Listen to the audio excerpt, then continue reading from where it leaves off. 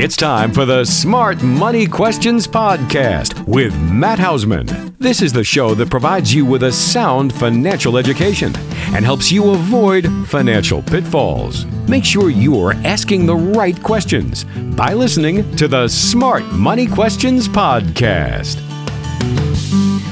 Hey everyone, welcome again, Smart Money Questions. I'm your host, Matt Hausman. Glad you're here with us. Hope you are enjoying the spring. And today what I want to do is, over the course of the last couple weeks, we've brought on a couple clients, and in having the conversations with them, and when we were going and establishing paperwork and going through that for the different accounts that we're going to be helping them with, I had a couple interesting conversations with them, and what I wanted to do is go over what that is. I've talked about this subject in the past, but I'm really going to dive into it because it's worth repeating and making sure that you guys have an understanding on how your accounts are treated in different ways. And then, God forbid something happens, what's the most efficient way for them to get to whoever you designate? So I'm going to dive into that today, but first let's give the disclaimer.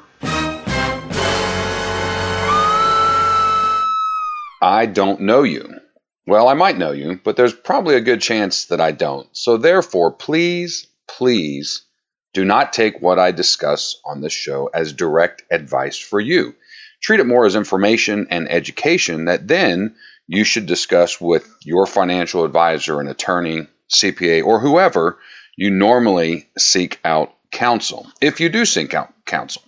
Now, if you would like for me or us to be your advisor, we can certainly have that conversation. I'll caution you, though, that normally we only take on about 30 to 40% of the people who seek us out.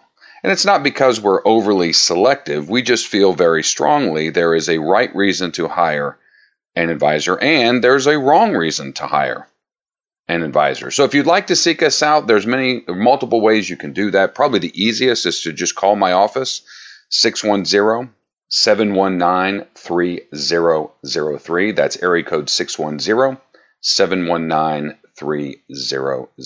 And we can schedule a time for us to talk or meet.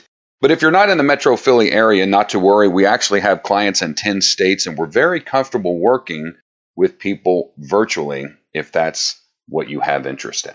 And I'm going to actually give another disclaimer right now. I want everyone to know, just like what the disclaimer just said, this is for informational purposes only. Your situation is going to be unique, and the things I'm going to be discussing with you today, you would actually want to make sure that in the event you're going to make some changes, that you speak potentially with an attorney. And I am not an attorney. So in the event the things I go over today, they kind of spark an interest, or you want to look to make some changes, especially when I reference legal documents, please make sure that you consult with an estate attorney and have them draw the necessary documents up for you. If you don't have one, feel free to reach out to us. We have a couple that we always refer out.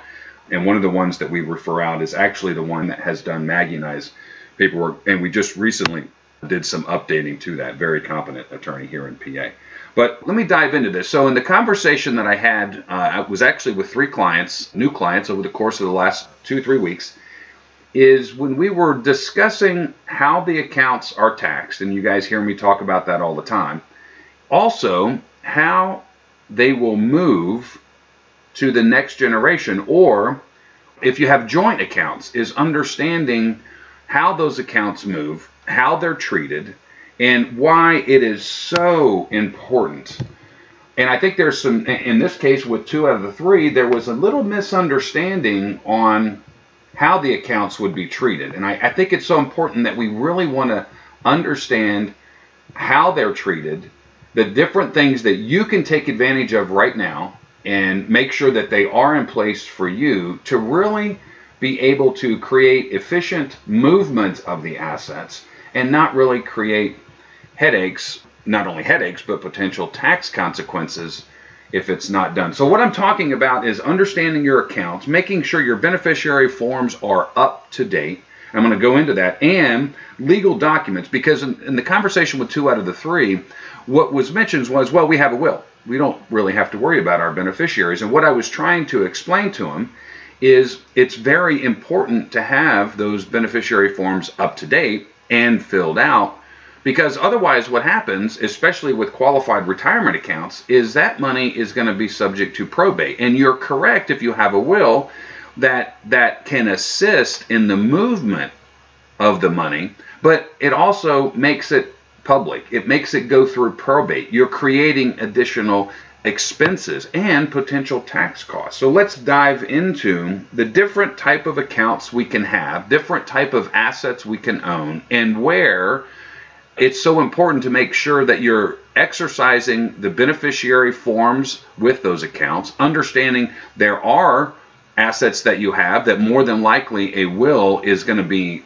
needed for those assets to move, and understanding the difference. So let's talk about the different types of accounts. So I'm going to talk about tax characterization, and you guys hear me talk about that all the time.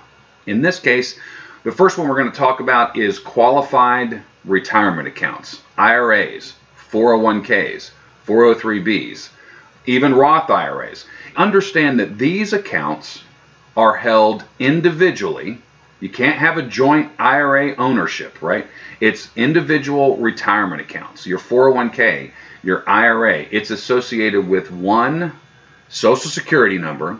And then, of course, we understand the rules around, or if you don't, there's other podcasts about that. I'm not going to jump into that. But because of having that asset, then we want to create and use the beneficiary forms for when we pass, how that money is going to move. So I'm going to use Maggie and I as the example as we go through all this. So in this case, our qualified retirement accounts that we have, one in my name, one in Maggie's name. Maggie is listed as the primary beneficiary, and then our kids, we have 3, are listed as contingent beneficiaries. Now, could that go through a will? Absolutely. If it happens, it creates an enormous problem.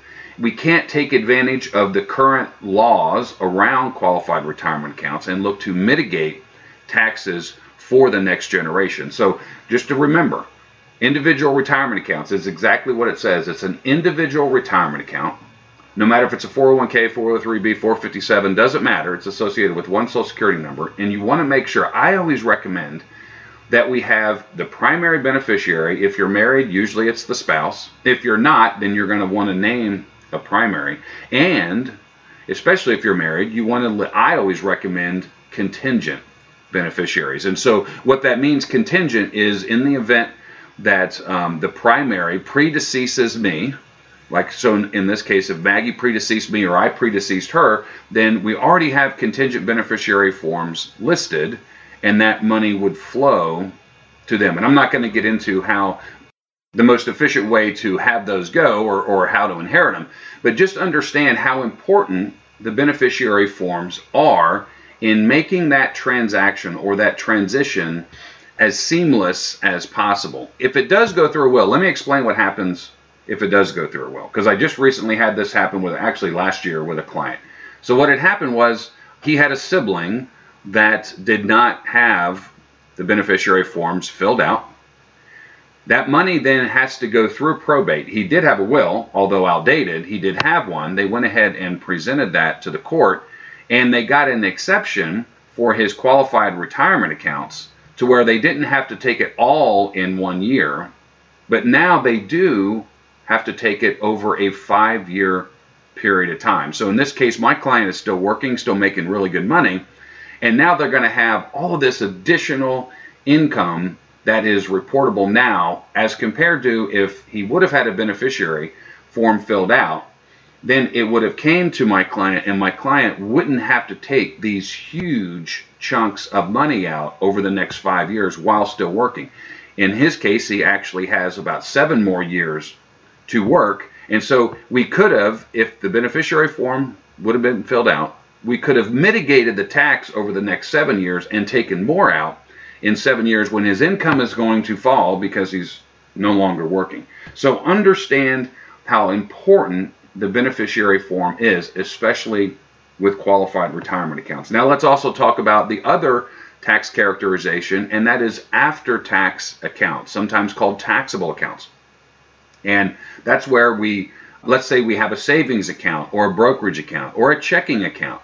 And this is especially important if you're married, Or if you're single and you have a joint owner on the account. So I'm going to go back and again use Maggie and I as the example.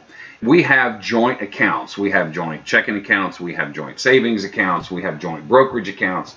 So now what happens is, in the event I predecease her or vice versa, that other joint owner immediately retains ownership of the account. So some would say, well, is a beneficiary form really needed? And I say absolutely. We want to go ahead and now, in this case, again, Maggie and I, we were going to have our kids, all three, listed as primary beneficiaries. But the key to understand is that they would not take ownership of the account until both Maggie and I are gone. So it is still important with those joint types of accounts to have beneficiary forms listed on there. And many times I have had clients, and I've gotten on the phone with their banks. I had this happen probably about 4 or 5 years ago. Had a client whose husband passed away very early, tragically, and she got the life insurance money, and she just went and took the check down to her bank where she banks. I won't mention the bank, but she went down there, and then we met, and we happened to meet the same day, that actually in the afternoon from the morning that she went in and deposited that check, and it was a pretty good sized check. And when I asked her, by the way, you filled out beneficiary forms on that account, right? Because now it's just her. And we called, and sure enough, she goes, you know what? The person didn't even offer to fill that out. I just filled out the account information, my information, gave them the check, they gave me a deposit slip. I said, no, we need to call them right now and find out what the process is to make sure the beneficiary form is filled out correctly. So it is so important on all of your accounts that you make sure that that information is there. Because what happens is, if we go back to, well, I've got a will, is the beneficiary form supersedes the will. So it's real important to understand that. In addition, the beneficiary form, because it's not going to go through your will, it's not going to go through probate, and it does not become public record. So if it does have to go through probate, we have a length of time before those assets can be distributed. If it's a beneficiary form, many times those assets can be moved within 30 to 45 days, and no one knows the wiser on where your money was. It goes to exactly who you designated in the beneficiary form. So again, the beneficiary forms are so important. And just because we think, oh, well, I've got a will, I don't need to worry about that. My recommendation, highly recommend this, is that you make sure that that information is done. Now let's talk about where a will can be needed. And that's when you get into items or assets where there isn't a beneficiary form. So you can think of real estate, so your home, or if you have rentals, your personal items, cars, boats, etc. There's no place in the deed or the title to include a beneficiary. So that is where the will is needed. Now, in the event you do not have a will done, this is where I highly recommend you contact an estate attorney and you have this drawn up. Because if that doesn't happen, if you do not have a will done, and make sure it's up to date with the wishes that you want, then it goes basically to the state, and the state has, depending on the state where you live, or you pass, is that they will have designated beneficiaries for you. Beneficiaries that the state is determining instead of you. So again, now we're getting into legal documents and why having a will is very important. And that is because you do not want the state stepping in, or the government to step in and dictate where your assets are going to go. So again, it's so important to have the will up to date and making sure that it is doing exactly what you want your assets to do, so the state doesn't step in.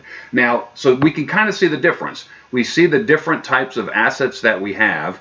Some assets are going to have beneficiary forms. That's going to be like savings account, brokerage accounts, life insurance. Then we also have beneficiary forms on IRAs, qualified retirement accounts, Roth IRAs, 401ks. And it's so important to make sure that's done. Now, when we're also talking about legal documents like wills, we want to make sure that we also have the other ones done, which is power of attorneys and living wills. And many times when I speak to people that they haven't done this, and this just happened last week when I was meeting with one of the new clients, is they don't want to have those conversations. And I understand, it's not real fun to sit there and talk about our own mortality, but the reality is it's a rubber meets the road conversation that has to happen. So that was my recommendation last week. Many times you guys have heard when I'm in meetings and stuff like that, meeting with husband and wife couple, is, listen, marriage counseling is $6.95 an hour, and I probably need 3 hours in advance. And I joked with them at that point because one of the spouses was really wanting to have that conversation and the other one was not. So it is so important. I know it's not fun, but it is a rubber meets the road conversation that has to happen. And making sure all of these documents are up to date is so important and critical. So just to go back over again, why beneficiary forms are so important, why they bypass probate, and you get to dictate where that money is going to go. Why is it so important to have it on all of your accounts, your qualified retirement accounts, your joint checking account, your joint savings, or a savings account, or a brokerage account? And why do we want a will? Because we don't want to have a situation where the state is going to step in and dictate where your assets are going to go. So I know that was a quick one. I just wanted to get that out. I know I've spoke about it in the past. It is so important. I can't stress it enough how important it is to make sure that stuff is taken care of. So that's all I've got for today. I hope this has been helpful. If you have a question or a scenario that you would like for us to address, please just email it to us at info@smartmoneyquestions.com, or just go to our website and there's a form there that you can actually fill out. Or if you just like to pick the phone up and call us, that's fine too. 610-719-3003. That's 610-719-3003. That's all I've got today. Hope you guys are having a great spring. We will talk to you soon. Thanks again.